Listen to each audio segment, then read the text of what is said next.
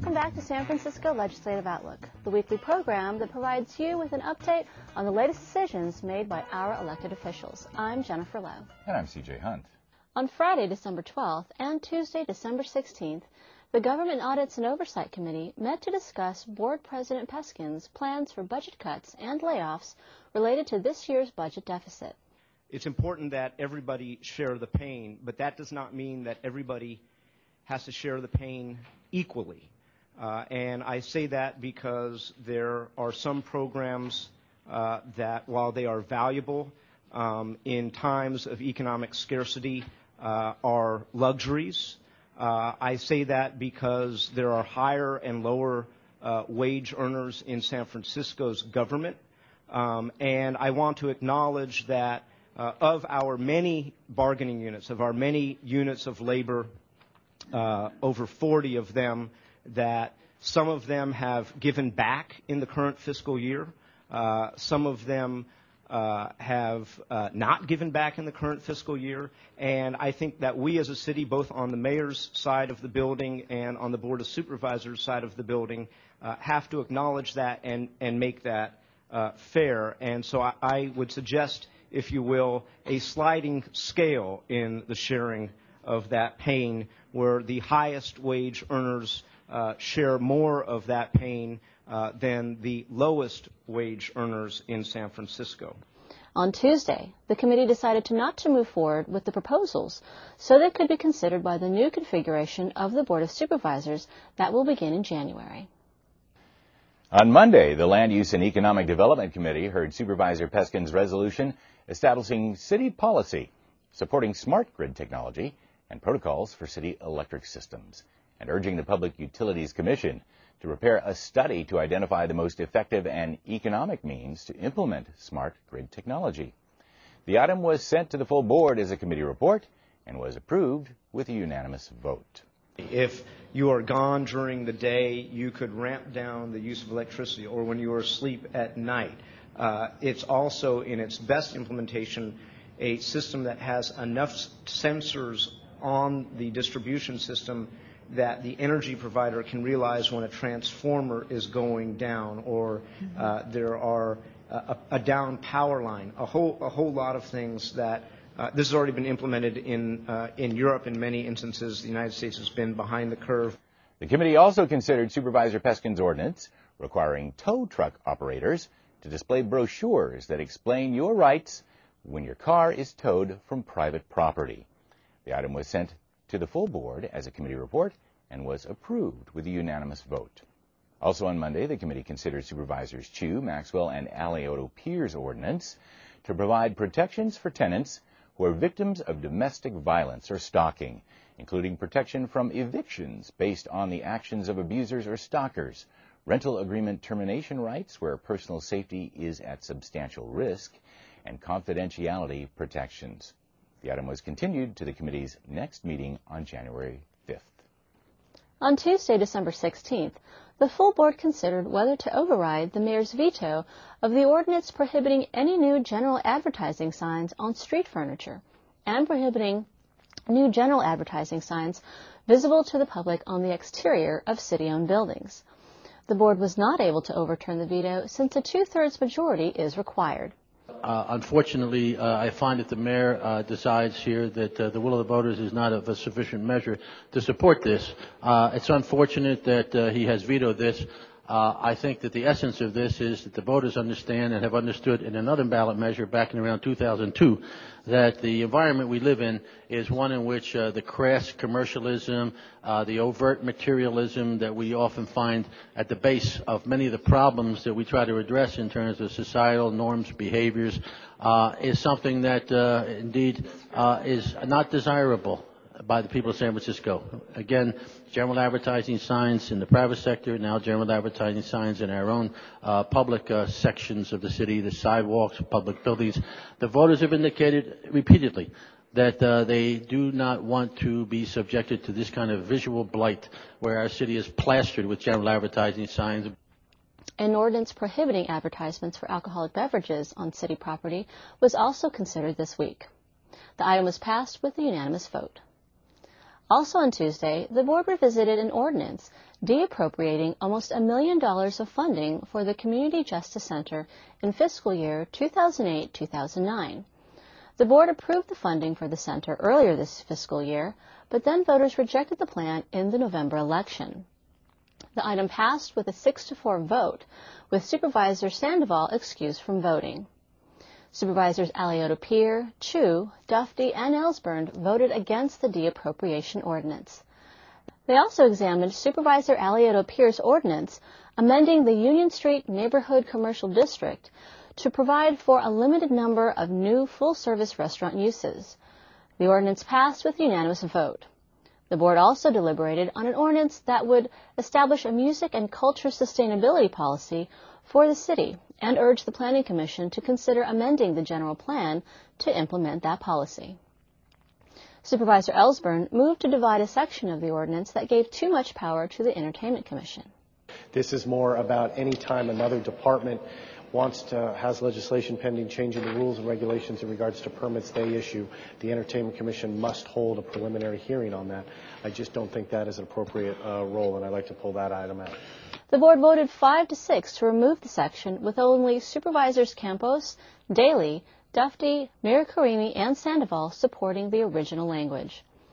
The rest of the ordinance was then approved with a unanimous vote. Also on the agenda was Supervisor Alioto-Peer's resolution declaring that the policy of the Board of Supervisors is to maintain the Francisco Reservoir as open space and urging the San Francisco Public Utilities Commission to preserve the property for public recreation and open space. Our general plan currently designates the Francisco Reservoir as public recreation and open space. It is my understanding that earlier this year, representatives of the San Francisco Public Utilities Commission indicated a desire to declare the property as surplus and sell it for private development. In order for that to be accomplished, the Board of Supervisors would have to amend the general plan so that the property was no longer recreation and open space. This resolution would reaffirm the general plan and declare it our policy to keep this property for public recreation and open space, and I would appreciate your support. The resolution was approved with a 9-2 vote, with only Supervisors Chu and Ellsburn opposed. And finally, the board held a hearing on a proposed tourism improvement district. None of us could have foreseen the financial challenges that this city faces right now. This exercise, the Tourism Improvement District, is a fantastic example of alternative opportunities to provide ongoing sustainable funding for both tourism improvement as well as sustaining Moscone Center. Thanks. The district was approved with a unanimous vote, with Supervisors Dufty absent and Supervisor Ellsburn excused from voting. On Wednesday, December 17th, the Budget and Finance Committee considered a resolution approving a municipal transportation agency contract for management and construction management services for the Central Subway project with a joint venture of AECOM USA Inc. and EPC Consultants for up to $147 million. The item was forwarded with recommendation to the full board, meeting on January 6th. On Wednesday, December 17th, a joint hearing of the Public Safety Committee of the Board of Supervisors and the Police Commission was held at City Hall to officially receive and discuss the Police Executive Research Forum's organizational review of the San Francisco Police Department. I completely support the report, which I had the pleasure of hearing this evening. It's most impressive, especially emphasizing the core thought and commitment to community policing. We're not building a community policing strategy. It's always implemented from the top, but it's not from the community. You come and ask us for our input, but we're not sitting at the table when the implementation is done. Due to the winter holidays, the Board of Supervisors will not meet until January 6th. However, there may be committee meetings during the next 2 weeks. That's all we have for this week's legislative report. For updated agendas and other information on the San Francisco Board of Supervisors, go to sfgov.org/BOS. Now, a look at the mayor's activities this week. Earlier this month, Mayor Newsom announced Shop SF Get More, a citywide incentive program intended to encourage local and Bay Area residents to visit, shop, and stay in San Francisco during December and January.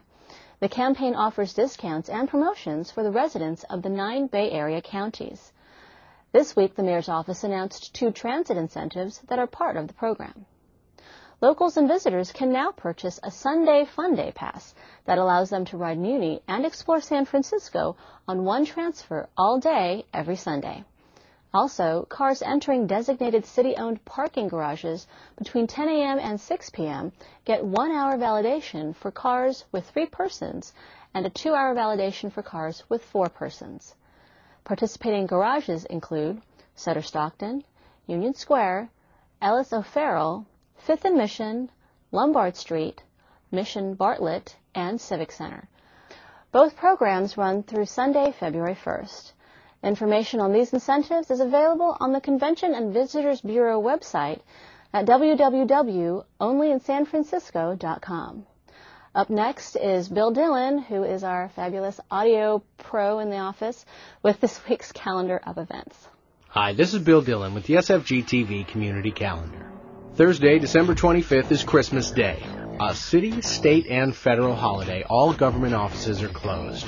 Parking meters on port property will be enforced as always. No other parking regulations apply, except that hazardous conditions are always enforced. Over at the San Francisco Main Library, why not check out Harvey Milk, Private Life, Public Life, an exhibition of original photographs and archival material drawn from the collection of the James C. Hormel Gay and Lesbian Center and the San Francisco History Center that explores the life of Harvey Milk from his childhood to his days on the San Francisco Board of Supervisors. Highlights include family photos, love letters, candid snapshots, and political papers. It only runs through January 10th, so don't miss your chance. The exhibition is on the 3rd floor in the James C. Hormel Gay and Lesbian Center and the 6th floor in the San Francisco History Center. Friday, December 26th is the beginning of Kwanzaa. The 7-day Kwanzaa celebration will be held at locations throughout the Western Addition in San Francisco, and it starts with an event from noon to 1 p.m. in the City Hall Rotunda.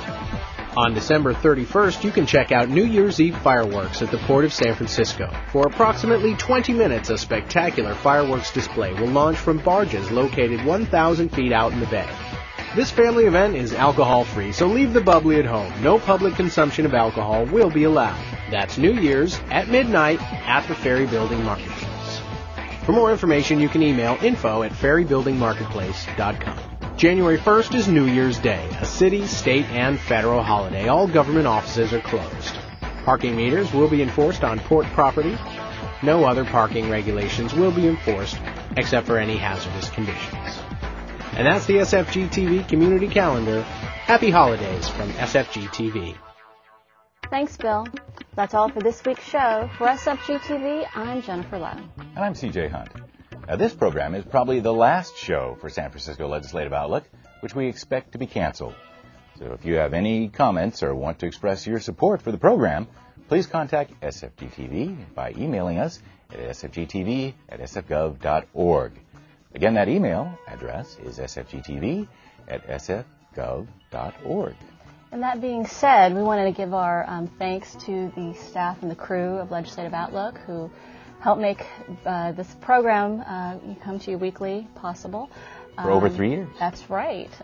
So to our prompter operator, fabulous Mark Bunch, and our awesome editors, Tom Loftus, Greg Burke, Tom Stewart, and Scott Wiseman. And last but not least, our fabulous director, Mike Freeman. So thank you for watching, and we hope to see you next year. That's right. And Jennifer Lowe.